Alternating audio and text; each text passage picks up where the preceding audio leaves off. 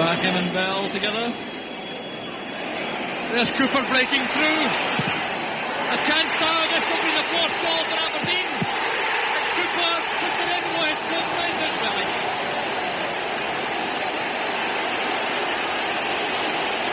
Well, suddenly it's become a rout. Of course, when things are going wrong against you, you don't get the breaks of the ball. Cooper in with Stewart. He didn't really know where the ball was, but he got the break, and as you say, it's a schoolboy's dream, being able to take your time, knowing that really all you got to do is crack it into the back of the net.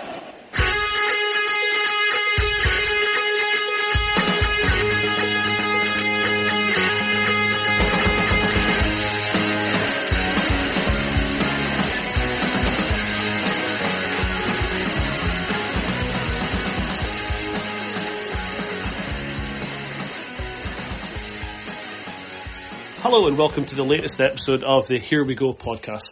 A slightly sombre episode we're going to be recording tonight. We do have some football we'll be discussing later on in the show, but we're going to start things off with the sad news today of the passing of former manager Eb Skodal, who passed away today aged 75. Eb joined Aberdeen in 1999 from Brøndby after a really successful spell. 4 Danish championships, 3 Danish cups.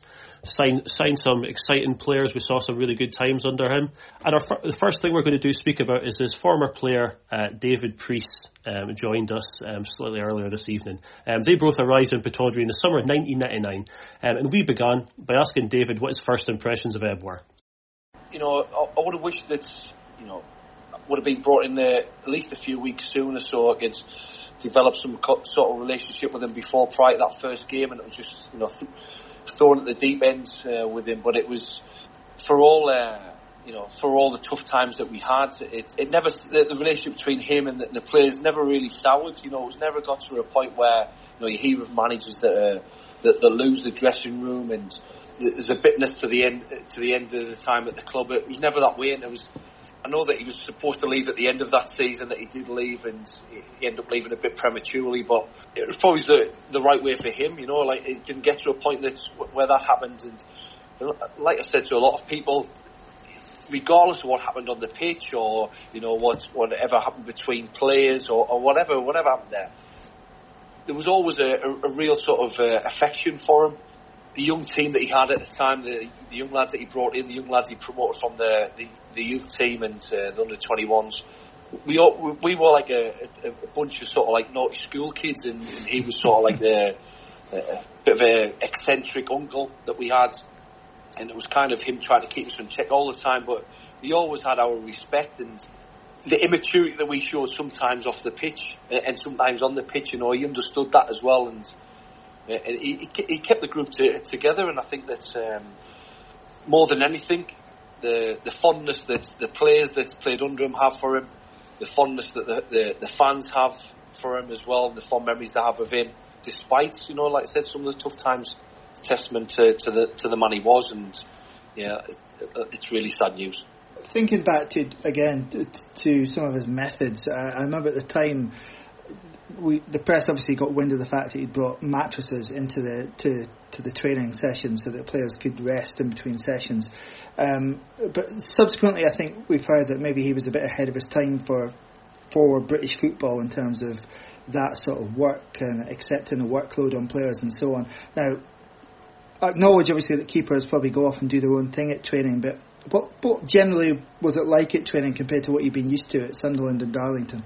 Yeah, you're right about, you know, the little things like all the mattresses in one of the rooms at Pittodrie, so you'd all have a sleep in between sessions, and that was because, you know, he upped the workload of the players. You know, we had Stuart Hogg at the club already, who was a fitness coach, but we upped our workload with him, sort of, you know, with Olympic lifting and things that I hadn't been used to at Darlington and Sunderland previously, and things that are just, you know, it's part and parcel of football now, that, you know, that fitness side of the football and the strength and conditioning.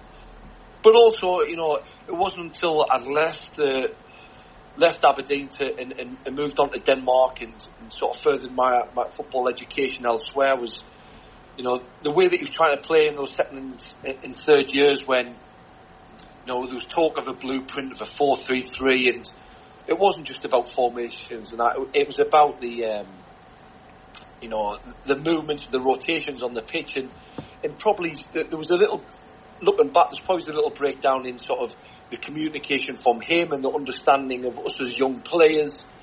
That it just didn't quite click, even though there was that improvement.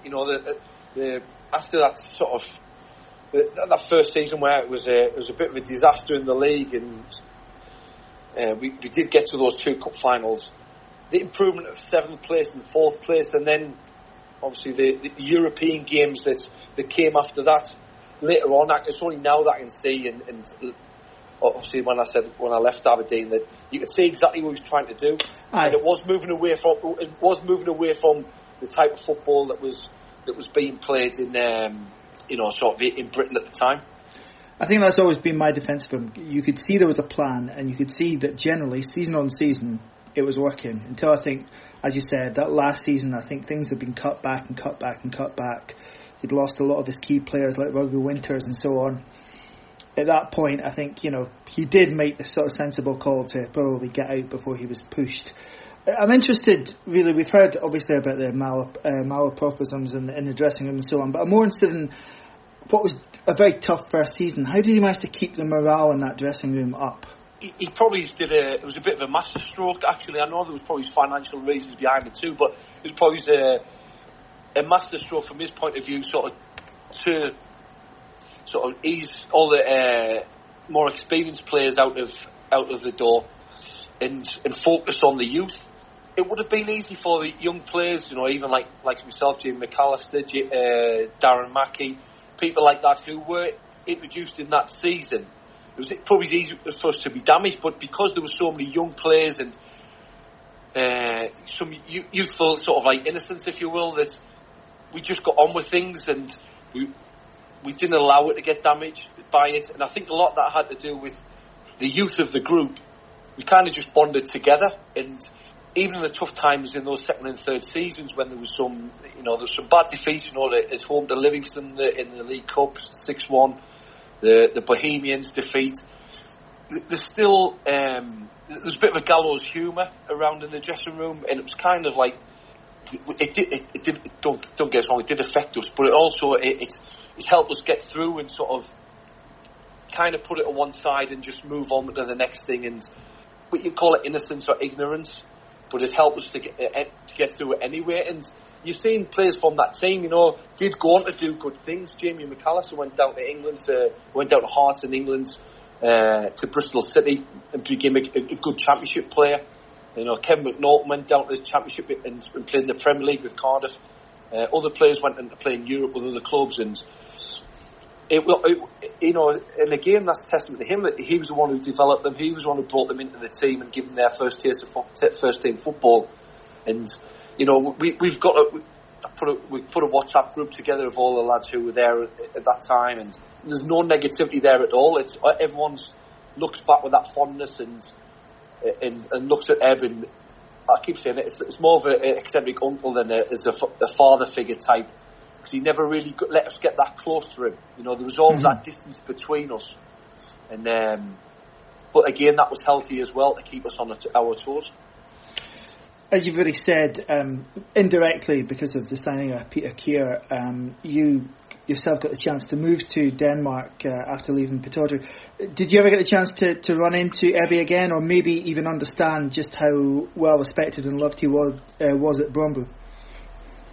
Oh yeah, I mean, I had a brief conversation with him when I first went over to Denmark. He got in contact just to just welcome me over there and just to chat about things, and which was really nice. And then during my time there, I said a lot of nice things in the media about me, and yeah, it was. I mean, you've probably seen it today on social media. If you search his name on Twitter and you look at all the, not just from Brøndby fans, but you look at all the Danish fans in general.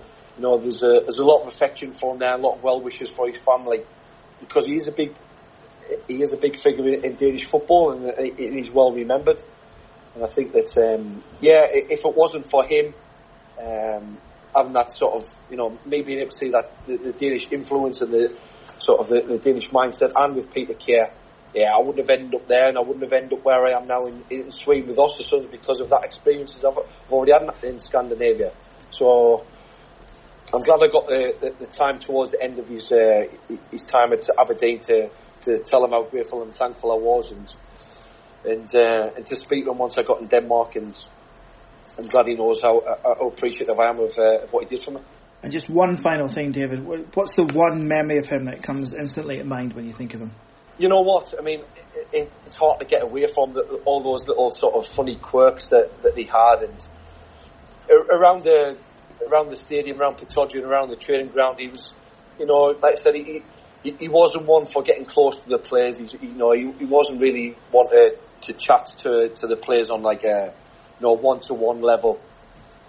But you saw the sort of the humorous side of him. A lot of the time when he's trying to be funny, he wasn't that funny, and when he was trying to be serious, he was probably at his most hilarious. And I think all those little quirks and the little sayings that he had, and the times when he would lose his temper a little bit and he'd get his words mixed up between Danish and English, it was it was hilarious at the time. But like I said, it just made you like him even more. And those are the memories that I'll always have with me, and I'll never forget them. Richard, I think one of the things that we can all take, and I know, and I say this judging from what David has also told us the first time he was on the podcast a few years back, is just the warmth that people had for Eb. Yeah, that's been very clear in everything that's come over today, whether that be people who worked with him as players, whether that be supporters who met him on the odd occasion, or those who worked in the media. That's come across loud and clear from everyone that interacted with him. And as David said, it's really quite telling the sort of breadth of the responses in Denmark himself. Martin, actually, I know you've got a Danish wife. Maybe you can speak a little to this, but he was a big figure in Danish football generally. Obviously, he was linked by marriage to the royalty that is the Laudrup clan over there, and he did amazing things with Brøndby. That was a serious team he built up in the mid-90s. We may have only known them when they came to Pittodrie and were very clinically efficient, I think, in beating us 2-0 at Pittodrie, and able to keep us at arm's length very comfortably in the return leg. But the year before, they'd knocked out Liverpool, and the round after beating us, they went to Kaiserslautern and won 5-0. A serious football team that he put together, more or less from scratch as well over the course of a few years there. So a big figure in Danish football. It was a exciting signing at the time. It was an appointment made with a lot of thought, I thought. It was one that seemed to tick a lot of boxes. It was one I think the club had spent a lot of time, rather than just kind of going for a safe pair of hands or going for who the current flavour of the month is in Aberdeen. I thought it was a very smart and bold move. That it didn't. I mean, I think there's a tendency when someone passes away to kind of sugarcoat their achievements a bit. It was, again, as I said there with David, there was a plan. He had a plan, and it did get better season on season until that last year when I think he rather sensibly decided to step away rather than see his work just collapse underneath him. But there were certainly some very tough times in that first season. But yeah, a lovely, unique character, and clearly someone who everyone who encountered him had a lovely thing to say about. And Martin, obviously, over your years at the Red final, we've obviously read lots of interesting things about Eb in the fanzine. Now, what's your take on this terrible news? Well, first of all, it would just be to echo the sentiments of both of yourselves and obviously of fans and former players alike on social media today, and obviously great to hear from David Priest as well. It was quite clear from the responses from a lot of players. I saw that you retweeted a response from Kev McNaughton. You think of some of the kind of younger players that would have came through under Ebby, like Kev, Phil Maguire, Darren Mackey, so a lot of players who got an opportunity under the circumstances at the club, because obviously it really shouldn't be underestimated what a really difficult set of circumstances Ebby was working under, basically from the get-go when he came out to the club. A lot of people kind of remember the first 6 or 7 games under Ebby where we went winless and goalless, and I think a lot of people forget in that context, just what a tough situation he was coming into. I had a quick look at the results in the first part of 1999, effectively the tail end of Paul Hegarty's caretaker run. I think we lost 6 in the last 7 games. Under that, there was the 4-0 loss to Dundee United at Pittodrie when Nigel Pepper managed to come on for a minute, get sent off, and closed it out with a 5-2 defeat at home to Hearts. So I think the malaise was well set in before Ebby got there. It certainly didn't improve immediately, but what did happen very quickly afterwards was an incredible feel-good factor that started coming once we started getting what started out as an unexpected goal for Andy Dow in another defeat against United. And then what I loved in your tweeted message about the CFAX madness of the 6-5 result against Motherwell, because that's exactly how I experienced that game, sitting at home in a midweek evening, scarcely believing my eyes when the ridiculous scoreline came through. And as the time went along, he managed to get, some of his own players, a lot of the Scandinavian guys that kind of shored the ship in the meantime, the likes of the Guntveits and Tommy Solbergs. I seem to remember yourselves in a previous podcast talking about Adel Stavrum being your striker of the century, as it were, for Aberdeen at that time. So, there was a lot of good quality players he was able to bring in as well. And, one of my personal favourites, Hicham Zero Ali, a guy who I really enjoyed watching. I was lucky enough to be at what I always considered a turning point game of that season, the Scottish Cup game at Love Street, January of 2000.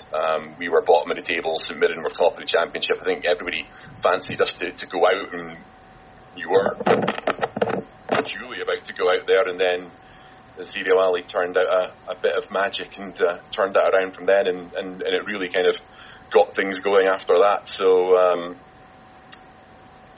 but as far as the man himself is concerned, the quotes were absolutely fantastic. The fact that there's a Stats and Miniskirts account that exists purely from one of the legendary quotations that came out of him. One of the best bits of information I've found out only today was, I'm maybe cutting forward to your tweet section later on, some of the responses from other dandies, but I saw the first one there was from a fellow Red Final contributor who revealed that his 18-year-old son has a middle name of Ebby. Now, if that's not a sign of enduring love of a former manager, I don't know what is. So, regardless of the dubiety of some of the results over the time, there's no doubt that he was a man that struck a chord with a lot of the support, and I think a lot of people will be sharing in our sadness at this time. Yeah, and it is actually remarkable how fondly remembered he is versus his actual record and cold hard wins. And there's probably a couple of reasons for that. The first one being that we did get better as time went on. I think the fans were able to feel a kind of bond with that young team that were coming through. There was a siege mentality right at the start, definitely, as well, that kicked in when, everybody else was criticising our guy, so we were going to stand up for our guy. And then I think as time went on and it was clear that first season was a real struggle, there was an element of an almost tartan armification, if you kind of get what I mean there, in that we were there just to almost enjoy ourselves. So we knew that we probably weren't going to seriously compete, and it became about the experience today. The downside to that is that you end up doing things like conga lines at Hampden when you're 4-0 down, that sort of thing. But it certainly was a very enjoyable period following Aberdeen for me. but I think we also have to accept that a lot of that is tied into sort of what age I was at that time as well. But yeah, there was before today there was always a lot of residual fondness for Ib, and we did a Don't Look Back show, Martin, on season 99 2000, which by rights should have been absolutely miserable, a horrible listen, horrible recollections of a dreadful set of fixtures and results. But it wasn't. It was upbeat, it was fun, people had fond memories of that time, that season, that team. And I think a large part of that is just because of the character of those involved and the character of the manager.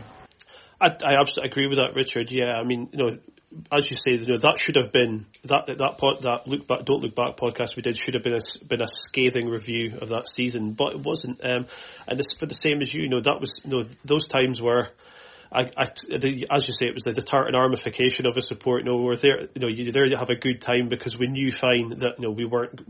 Most games we probably weren't going to win.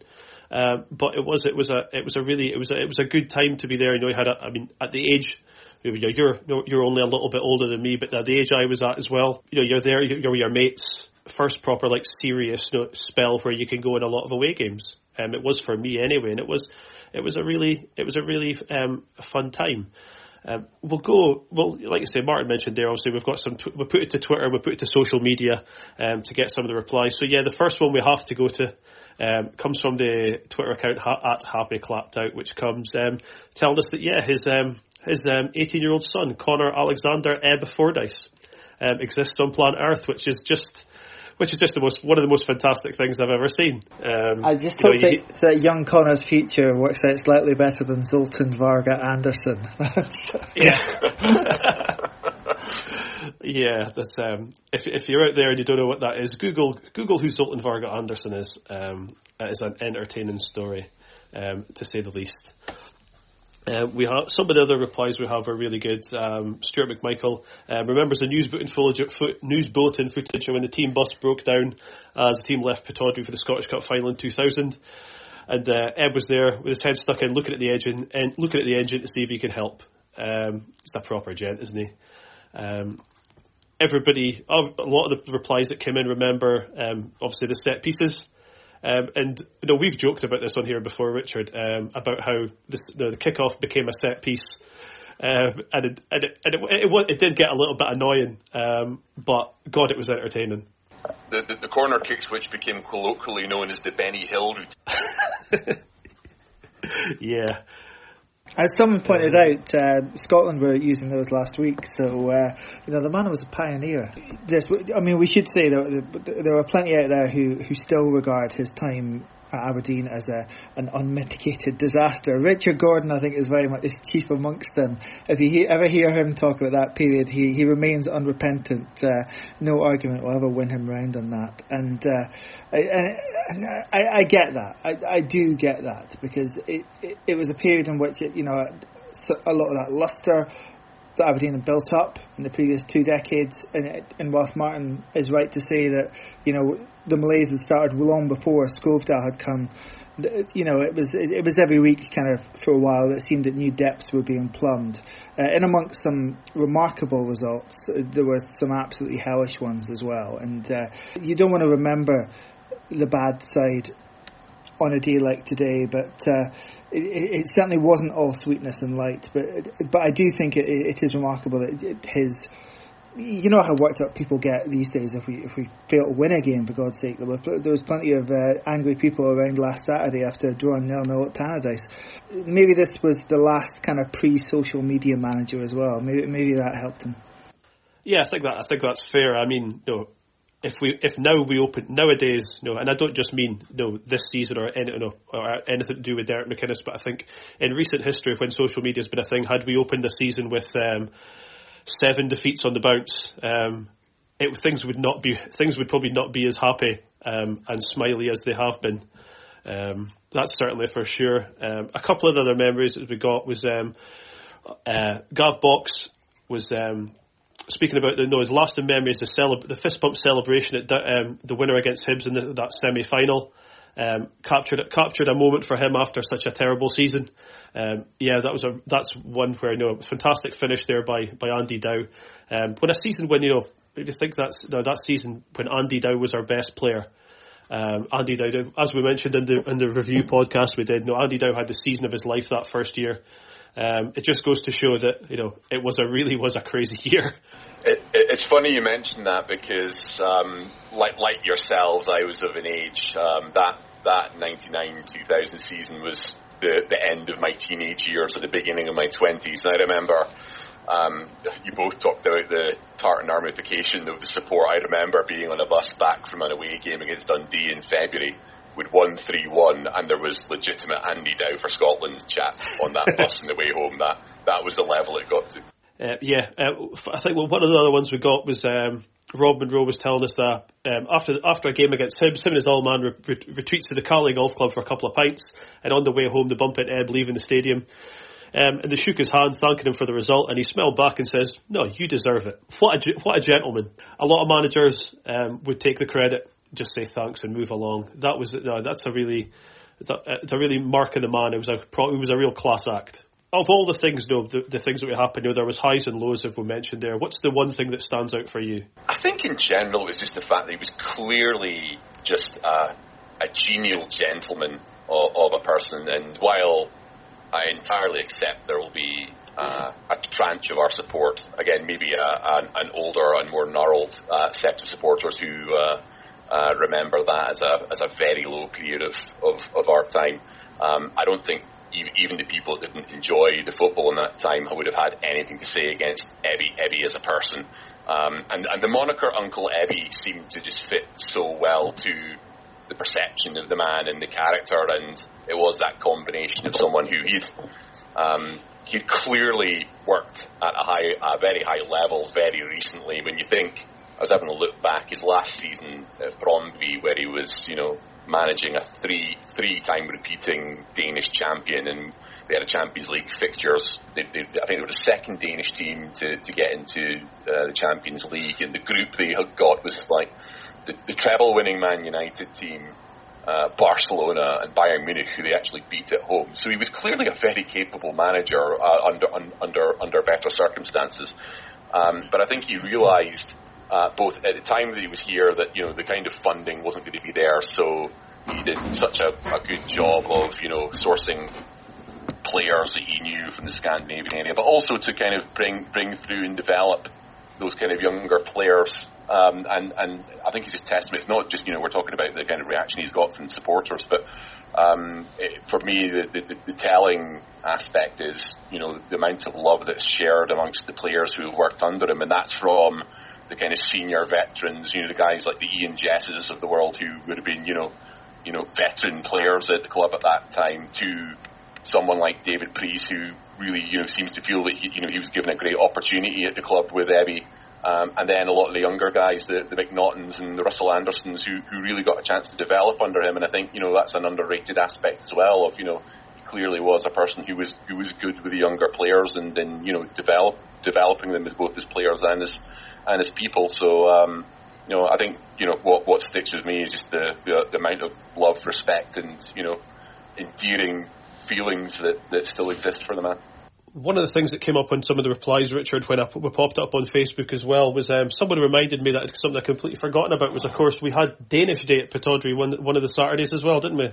Yeah, the day that we qualified for Europe by beating Livingston 3-0 towards the end of season 2001-2002. And that was a season, obviously, that had the 9 home league wins in a row, the win over Celtic with the Snowballs and the Caterpillar, and the Daddy Turn and all that. It still managed to contain a 6-1 home humping to Livingston, but it was just the sort of nature of the team at that point. If anything about Ebby, I want to thank him for giving me the opportunity to follow the Dons to Berlin, because that was my first away European trip with Aberdeen, and they say you'll never forget your first. Well, that was incredible. I mean, okay, it wasn't him that was singing the European song in the Irish bar in Berlin, but he made that happen by transforming a team that has finished bottom of the league 2 years earlier to one that held its own and qualified for Europe through the league 2 years later. So that's our tribute, our memories to a very good man, one of the nicest possible men I think that Aberdeen Football Club have seen come through the doors. Condolences to all his family and friends, and stand for Yeb. We're going to move along with the show now, and the next one that we're going to discuss is, well, we came back recently. This is our first full podcast since the international break, in which we saw a long overdue Scotland call-up for a man who has been a stalwart of Aberdeen's defence for many years, Mr. Andrew Considine. Now, Martin, Andy was a late call-up for the games against Slovakia and the Czech Republic, but he started the games as a part of a back three. Steve Clark, the manager, has said that he fitted in perfectly. He knew exactly what he was looking for, and Andy looked like he'd been playing for Scotland for years, wouldn't he? I thought he did fantastically well. Again, I'll give credit to where I see those comments. I think it was Ben Palmer who was on Twitter saying that finally the debate over Kieran Tierney and Andy Robertson has been decided, and the answer is Andy Considine. I question whether that will end up being the case in real life, but it gave me a bit of a laugh. But I think it's really good. One of the repeated gripes that I've had as a Red Final contributor is the discord perhaps has been at times between supporters of the game domestically in this country and what gets turned out in the national team, and it's that kind of attitude of you have a lot of very worthy players playing in the Scottish Premiership who never seem to get an opportunity, and in the meantime, previous managers have scoured kind of third and fourth tier of English football to try and find someone with a Scottish granny to play instead. And the name that always springs to mind, often in those discussions, is actually a contemporary of Andy Considine's from back in the under-20s international fold, which is Mark Reynolds, who was a player who probably deserved a cap as much, if not more, than Andy, and repeatedly got into squads and never got the opportunity. So it's been very pleasing in general to see now, and let's not be around the bush. It's probably come through the fact that we've had to start going to some of the players that have done it domestically rather than there being kind of alternatives. But a lot of players from a lot of kind of clubs, the Motherwells, Kilmarnocks, Hibernians in the world are starting to get players featuring in the international side. And coming back to Consi, I mean, I couldn't think of a better deserving player for all of the flack that he's sometimes got over the many years that he's played with Aberdeen. In reality, you might not agree with this, but he has probably been consistently one of the best left-sided defenders in the country for at least 6-7 years now. And unfortunately, he's played, when he's been playing at left-back, he was playing at a position when the likes of Tierney and Robertson would be keeping out of the team. But with that conversion to a three at the back, and Considine effectively now that Aberdeen have been playing three at the back recently, I think a nice coincidence of maybe a scarcity of resources at centre back, coupled with a player who's been playing regularly and playing well in that position, led to him getting his call up. And it's just fantastic. It's good to see someone, a one club man. Maybe he may well end up being the first player since you're maybe going back to Willie Miller for a player that may well end up seeing his entire career out in the Aberdeen shirt, and to also see him get international honours. I did put up in Twitter myself whether that there was a debate now with regards to from our one cap wonders whether himself or Doug Rookfee would have been the best one cap Don, but he's obviously got two caps now, so he's surpassed even the great Dougie. Fantastic. Two internationals, 2 clean sheets, and in what could turn out to be important games for us as well. I mean, at the end of the day, Nations League football means something now. If we do, by some miracle, find our way a year or so from now, qualifying for the next World Cup, then he'll have had no small part in doing it. Let's not make any mistakes here as well.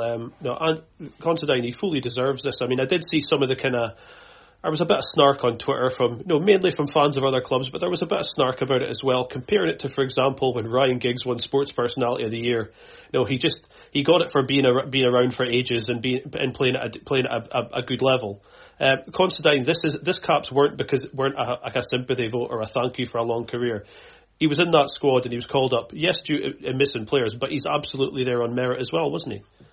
I would agree with that, and I think Martin's absolutely right to give credit to Steve Clarke for, not going scouring who people's aunties are or whether their mum listened to Rod Stewart during pregnancy of guys in the English lower tiers. For believing in the guys from the SPFL. Declan Gallagher, for example, I would never have looked at our games against Motherwell and think that Declan Gallagher is capable of playing as well as he did for Scotland in the 2 games that I watched. Because, generally speaking, I would watch Scotland games, but recently probably fallen out of love with it because of that attitude. Because when you're picking guys who have never played club football in Scotland, you just lose that relationship. And like Scotland manager after Scotland manager seemed to do that, just seemed to cast the net wider and wider and wider. And each one of the guys that came in, guys like Gallagher, even guys like Stephen O'Donnell, who couldn't even get a decent offer once he'd left Kilmarnock, a decent offer to justify leaving the country anyway, that he's pitched up on a short-term deal at Motherwell.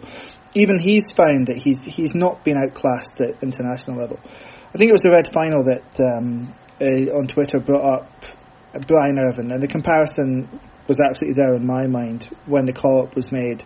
And, you kind of knew that he wouldn't let Scotland down because you've watched him for so long and be so consistent for Aberdeen, but you were still worried. You were still worried that might happen, that it might just go wrong for him, and you didn't want it. You desperately didn't want it to go wrong for him, of all people, for Andy on that night, which I know must have meant so much to him and his family as well.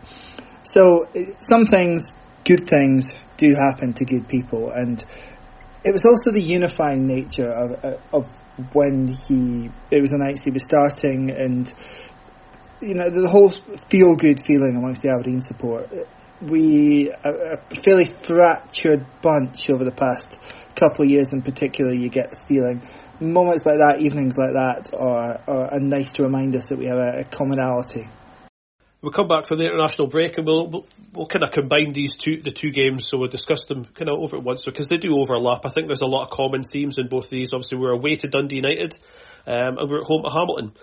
We're fairly, I think, in terms of play, we're largely dominant in both. However, we're quite wasteful, I would say, in front of goal against Dundee United. But Richard, against Accies, did we see the full benefit of having a proper, in brackets, proper number 9 on the pitch versus the idea of the false number 9 of Marley Watkins against United? Well, I think we saw a defence that didn't defend as well as the United defence did on Sunday. Largely, I thought United's problems stemmed more from their midfield being pretty much non-existent rather than the defensive shape.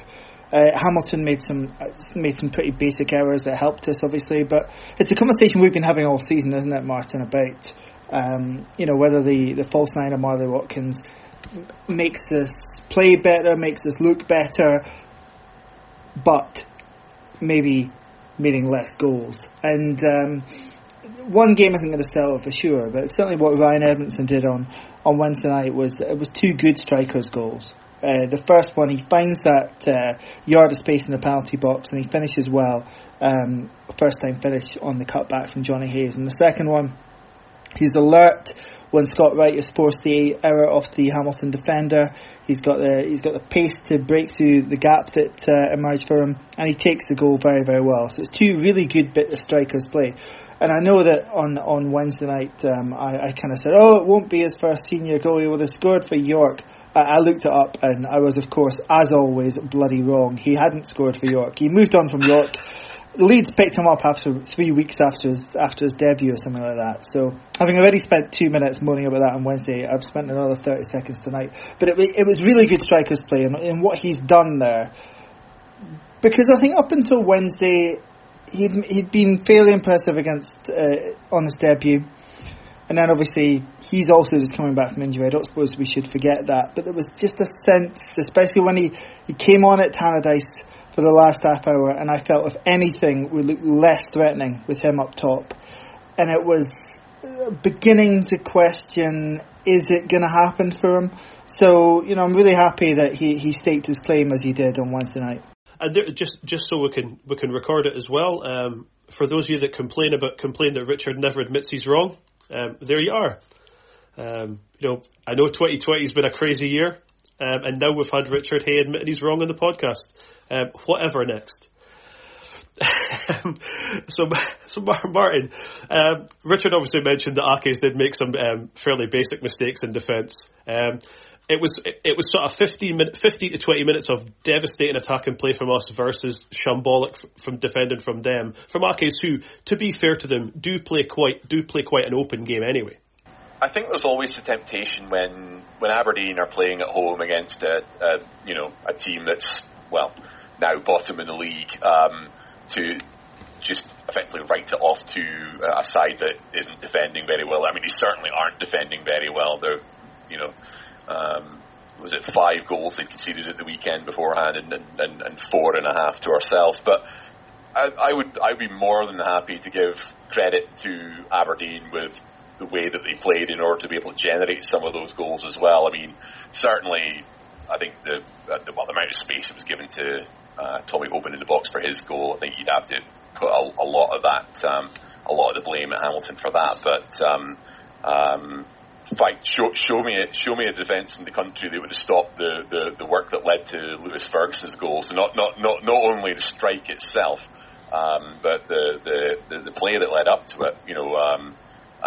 I've been waiting for quite a while. I was actually quite prominent advocate for getting a fully blown striker into the team for that sort of game, and I think you saw the benefit. If anything, I thought it helped Marley Watkins as well, because it gave him a chance to kind of play into the channels and then have somebody interplay with, and that came off brilliantly. So he was involved in a lot of the play as well. Ryan Hedges actually did well from being slightly out of position as well, but I just think having an out-and-out striker like Edmondson in for me did provide that kind of cutting edge that we maybe just haven't had beforehand. And it's telling that I think we'd scored 10 league goals before that, and half of those have come from penalties. So 5 open play goals before the Hamilton game, and now almost doubling that number after the game against Hamilton. Now, again, doing that against Hamilton during the week is one thing.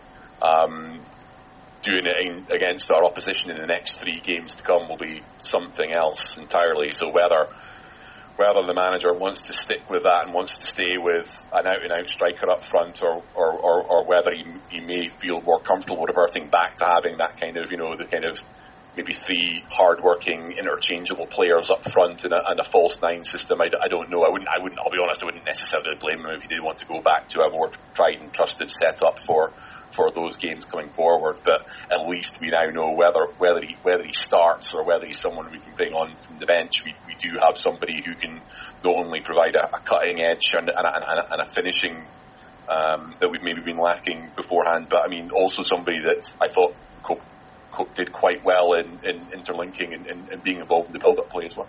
And Martin, I'll put this to you first. The strike by Lewis Ferguson, have we seen goal of the season? Yes. A firm answer, that's what I'd like to see. Richard? Well, I hope there's more and better ones to come, but it was some goal. Certainly was. Now, we've obviously got the games against Celtic on Sunday to look forward to as well, but obviously the transfer window's now closed. It closed a few weeks ago. Are we happy with it? I want to ask if we're happy with the squad. I mean, is Tommy Hoban extended the deal, Richard, until his end of the season possibly the most vital news to come out of this? Well, the biggest news is obviously Scott McKenna leaving. And, I don't think we should underestimate what a big player he's been for Aberdeen, even in the past couple of seasons when maybe the initial excitement about his breakthrough has worn off a little bit. He has put in some really big performances in big games. helped us to keep clean sheets away from home at venues where we've been under the cosh. And this season he looked, absolutely on top of his game again, and absolutely worthy of attention, probably in excess of Nottingham Forest, to be perfectly honest. And whilst there was a lot of focus on him for his debut, I note that he's played 2 games with Forest this week. They won one and he kept a clean sheet, and they drew 1-1 in the other one. So he'll just go away and he'll do his business quietly, and I'm absolutely certain that we will see a return on that sell-on fee we've got for him. So the question is, have we got enough cover in the building to deal with his loss? And Greg Lee coming back made a lot of sense in terms of the way we're currently playing, because we didn't really have anybody to cover for that left wing back position. Equally, a little bit lighter in terms of left backs. Obviously, it's doubly so once you let Jack McKenzie leave the building. Is he a left-sided centre back? The manager seems to think he can play there, and certainly his physicality, his build, his height suggests that he should be able to do it. And we know he's versatile due to his stint, obviously, in the midfield when he was here last season. But my recollection of Greg from last season, from playing left back, is that defending wasn't a part of his game that he relished the most. I'm not saying he was bad at it, but I thought where he really thrived and where he really seemed happiest was bombing forward, was going forward. So from that perspective, I'm not sure I'd be terribly keen to play him at left wing back. So that leaves you basically relying on the 3 of Considine, Taylor and Hoban to be fit, and that's obviously that's trickiest. But whilst Michael Devlin's out, you're relying on those 3 to be fit. So maybe we're one body short in centre half from an ideal situation, but again, we have to accept that this whole season, this whole past 6 months, this whole season stretching out for potentially who knows how much longer, is not ideal, and the financial circumstances we're operating in aren't ideal. So we're not going to get everything that we want, even after selling some of the crown jewels. And Martin, where do you sit? I mean, you're looking at, Richard's obviously mentioned there about being one short. I mean, do you think that's the most glaring thing that we're seeing, or do you see as maybe perhaps a weakness you've identified? I think the point that Richard made about with McKenna leaving is actually a really good point, because I think there was an acceptance that the move to go to 3-4-3 really is probably the formation, or 3-4, and whatever combination of 3 players up front, that now seems to be the system that we're going with in the meantime, and I agree that if that's going to be the way we play going forward, we really do just have the kind of the 3 players we're playing right now in the back 3. Devlin, if he comes back, or if he's fit, but both Devlin and Hoban have both had their injury concerns, and I think it might be asking a lot for all 4 of those players to maintain their fitness. And I do wonder whether that the 3 at the back will be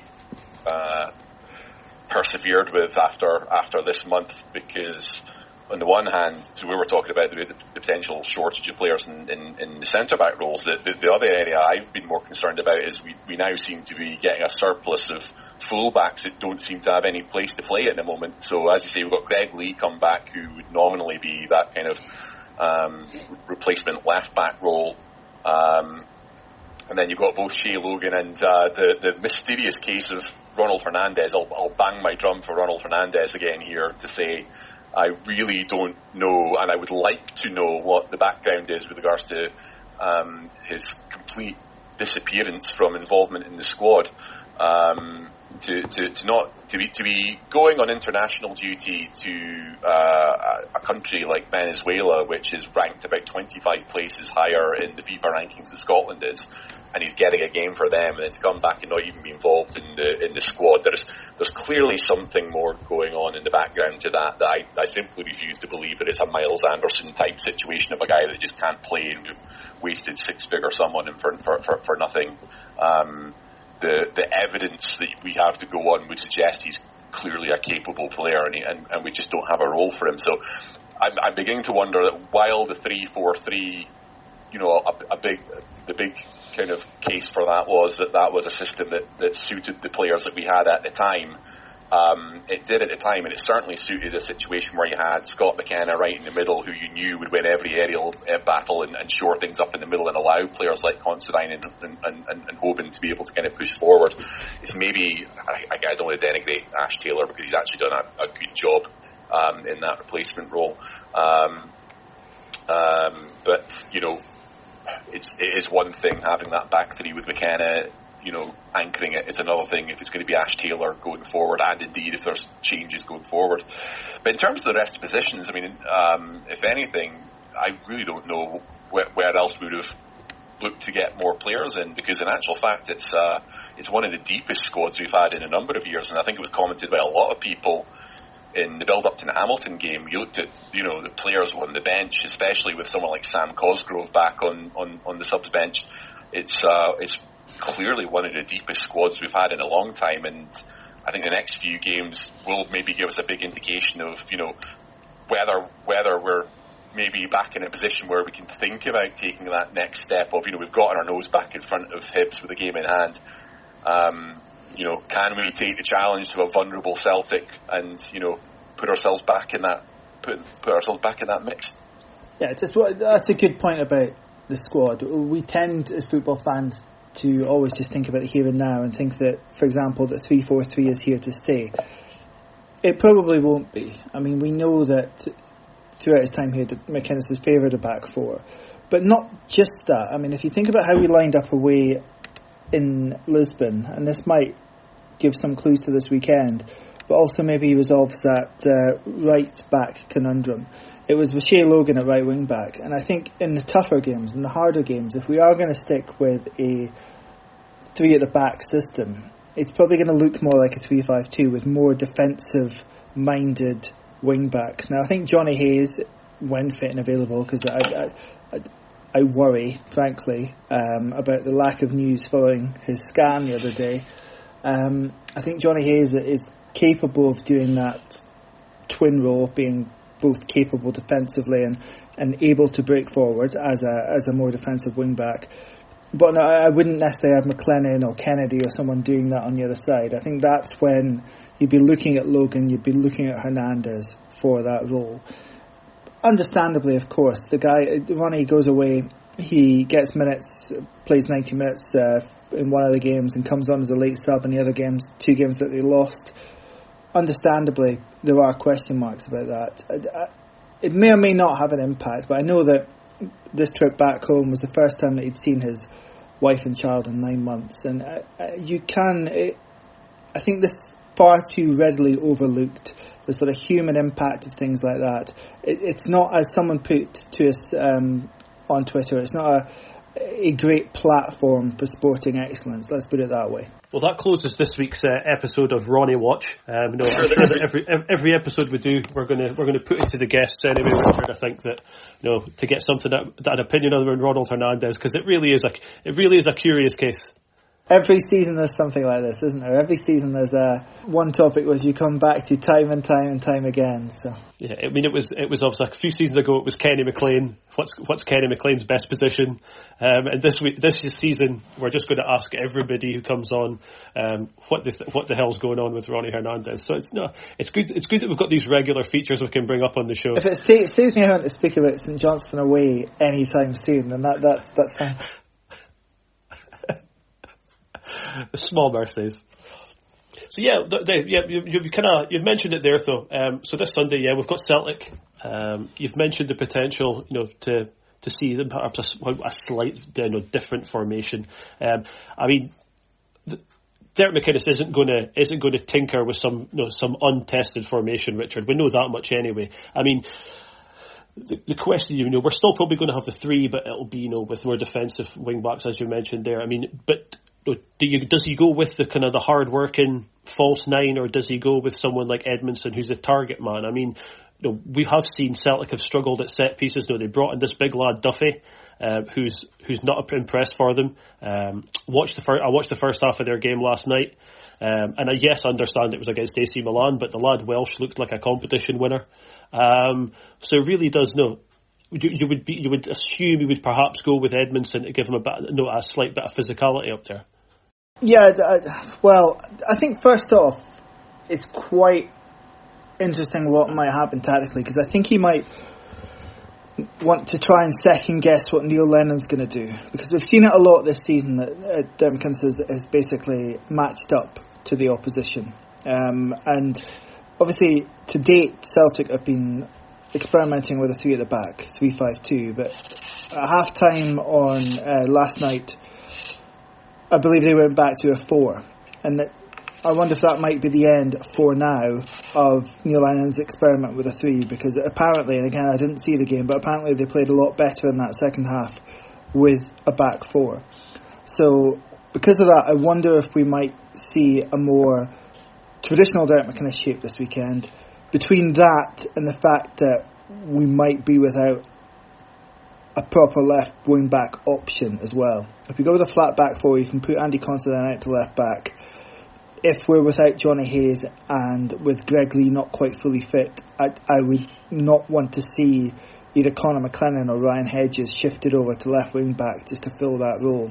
Yeah, I mean, Martin, Celtic obviously have lost their last couple of games. I don't want to curse it, and it's football cliche time again. Dare I suggest that it's a good time to play them? Well, where have we heard this before?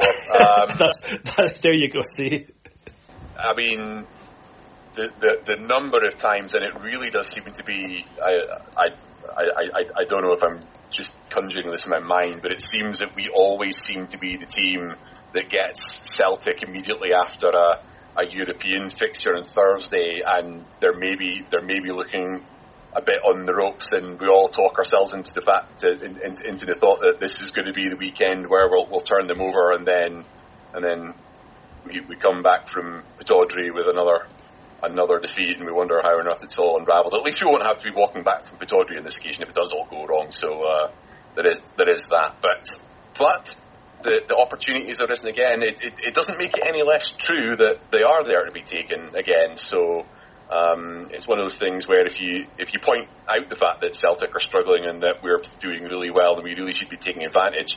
If the result doesn't go our way, these are the kind of things where you then get trolled online afterwards for daring to suggest we could have gotten a result. But it's true, Celtic are really struggling at the moment. Lost their last couple of matches. And it's not just that they've lost their last couple of games. They really haven't looked impressive during those matches either. They're suffering a lot of absences through some. I think some of their players that still might still be requiring to self-isolate from having been away on international duty, and I'd be fascinated to see how they actually end up lining up against us, as much as I'm fascinated to find out how we line up against them. Because on the one hand, I know the suggestion is that with players like Welsh and Duffy, if they are, playing in the defence, it might be good to get that kind of, an Edmondson or a Cosgrove or a physical type in against them. I wonder if that might actually be playing more into the hands of a Shane Duffy type, and I actually did wonder if they are going to have that kind of traditional lumbering centre half, whether that might actually then suggest we go back to a more fluid, mobile front three, where they can easily interchange with each other's positions, and we maybe try and run rings around them and bring pressure that way instead. So it'll be fascinating to see how it works out.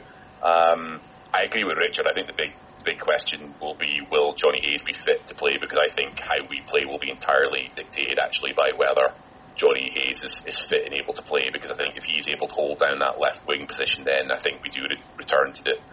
I think McInnes would prefer to stick with the 3-4-3 for that game, and roll that back. But I think it's hard enough to do that. I would struggle to imagine he would still want Ryan Hedges to be on the other side of that. I would imagine he would be playing further forward. So, there's enough questions as it is with who would be the right wing back in that circumstance, let alone if Hayes isn't available. So I tend to agree. I think if the personnel isn't available this time round, then it may well be more a traditional back four, and have maybe Considine and Logan as your full backs again. And I think there is a propensity.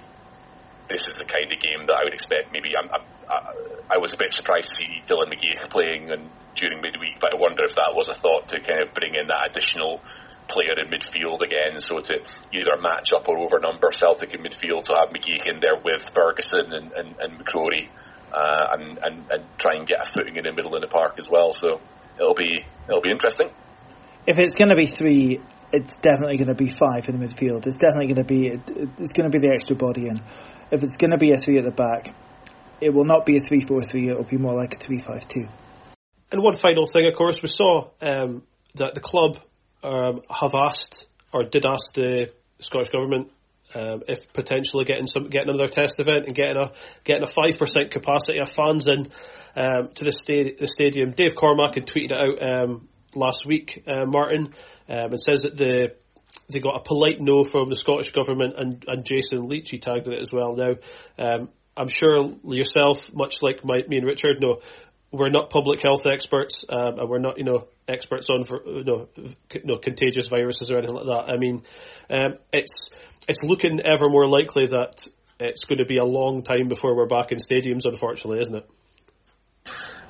I think that'll be the reality. I'll try and keep out of the political aspects of this, but I think the reality is, I mean, I share everybody else's frustration about not being able to get back to Pittodrie or be able to get back to any football. I think it's actually one of our other Red Final contributors who spends a lot of his time travelling to watch lower tier football across not only our country but England as well.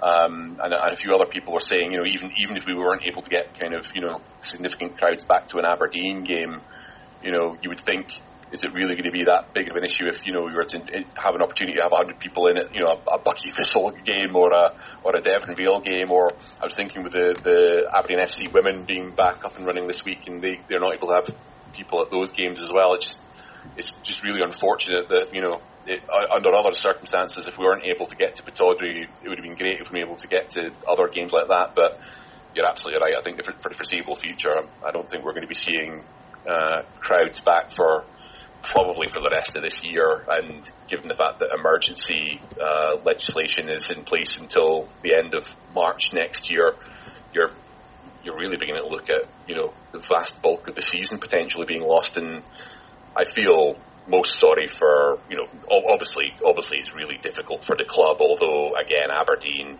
are in a much better position than a number of other clubs further down the Scottish football leagues, where getting attendances in, or even just getting people in to be able to buy a pie in Bovril might make the difference between being able to maintain their business and not. But obviously it's an impactful at our end as well, and I think everybody accepts. I mean, a lot of people are frustrated about the fact that if you're going to be at the football ground, if you manage to get a few hundred or a few thousand people in Pittodrie, you can get them spaced out in the seating. Although it's technically considered an enclosed environment, it's obviously outdoors. So I think the actual risk within the stadium, I think, is actually pretty low. And I think even from the public health experts, I think they would accept that. But I think, in fairness to them, their considerations are around, what we probably think of as the match day experiences. How do all those people get to the ground and back? And we all know how busy it is in the streets around about Pittodrie and on King Street. Immediately beforehand and in the immediate aftermath of the game. Not to mention the pubs and clubs. I dread to think what it's like for establishments like the Pittodrie Bar and the Bobbin at the moment, where you're not getting custom anyway at the moment, and when you lose that kind of significant revenue as well, it's it must be hellish for everybody, and most of all I feel sorry for the fans. I mean, it's a big nobody makes a big fuss about it at the moment, but they would have every right to, about having been asked to spend an awful lot of money on season tickets or paying £12-13 in order to be able to watch Red TV coverage. I think for those people that are able to afford it, I don't think anyone does that begrudgingly for the most part, but it's an awful lot of money to pay out for nothing. And some of the kind of facetious comments you see where why should you grumble, with the English Premier League kind of comments, some ill-advised comments of why would you think that's it's not too much money to spend £15 for a pass to watch a game on a stream. those comments tend to come from the kind of people that have never felt how much of a difference £15 in the pocket can be from 1 week to the next. So for those people that have paid their season tickets and continue to pay their PPV, I salute them, and I think we all just hope that we can get past this as soon as it's safe to do so and get back to being able to support our team from the stands. Yeah, there's a few threads there, isn't there? I think from a fan's perspective, those of us that have paid our money and got our tickets, you're right. I'm not sure how many of us begrudge it. I think possibly the club, with the right intentions, and we certainly weren't the only club, were maybe a bit overly bullish during the summer as to how quickly and rapidly they'd be able to get fans back into the stadium, perhaps. Obviously, we're now into October with no end in sight, despite there is at least now a clear pathway as to when we'd be allowed limited fans in stadiums, and the key is limited. Obviously, the club's not going to make any money from actual supporters for quite a while, because your first 9,000 seats or whatever are season ticket holders. What the club and what Aberdeen in particular will be very, very keen, though, is to be able to get the hospitality back up and running. That's absolutely key to Aberdeen. It's what sets us apart, at least financially, from Hibs and Hearts, because what sets us apart from Hibs and Hearts is not getting relegated every 6 minutes. But that will be very, very important to the board of directors, to Dave Cormack, because that is a big part of our income in any given year. And so it's not just the lack of fans through the gate, because as I say, the income from supporters, clearly it's down, but it's not completely evaporated like the corporate income has. That brings our podcast to a close this week. I want to just thank you all out there for those of you that sent in your tweets and replied to our request for your memories of Ebbs Scovdale. Really was great reading them all. Richard, thanks again. It's always a pleasure speaking to you. Cheers, Martin. No problem. Martin, great to have you back on the show as well. Just remind us when and where we'll be able to get our eyes on the Red final again. That's a great question. We're certainly working in the background to try and get something out. As some of you may remember, we did have when we first went into lockdown, we did a little pilot of a Red final on a virtual environment back around about April-May time. And given the fact that it seems unlikely that we're going to get, as we've just discussed, it seems unlikely we're going to get an opportunity to be able to hang around the corners of the stadium for the foreseeable future, we're going to try and get another virtual edition out soon. So I believe the call has been raised already on social media. If people want to make their own contributions, we're busy in the background putting some material together. I mean, there's certainly no shortage of things to be able to write about over the last 6 months. And we'll hopefully have something, sadly in a virtual format rather than a traditional fanzine format, but we'll hope to have something out in the next month or so. At least it saves you spending an hour standing on Merkland Road in the freezing cold. Yeah, nobody ever talks about the positives of the coronavirus outbreak, but yeah, being able to stay indoors and keep cosy is one of the few benefits. Like I said, that brings us to close for this week. I want to thank you all for listening. Remember, please leave your feedback. Please get back to us on Twitter as well if you've got any comments on the podcast. We do want to hear your feedback. Until next week, we'll have a debrief on Sunday after the Celtic game. But until then, come on you Reds.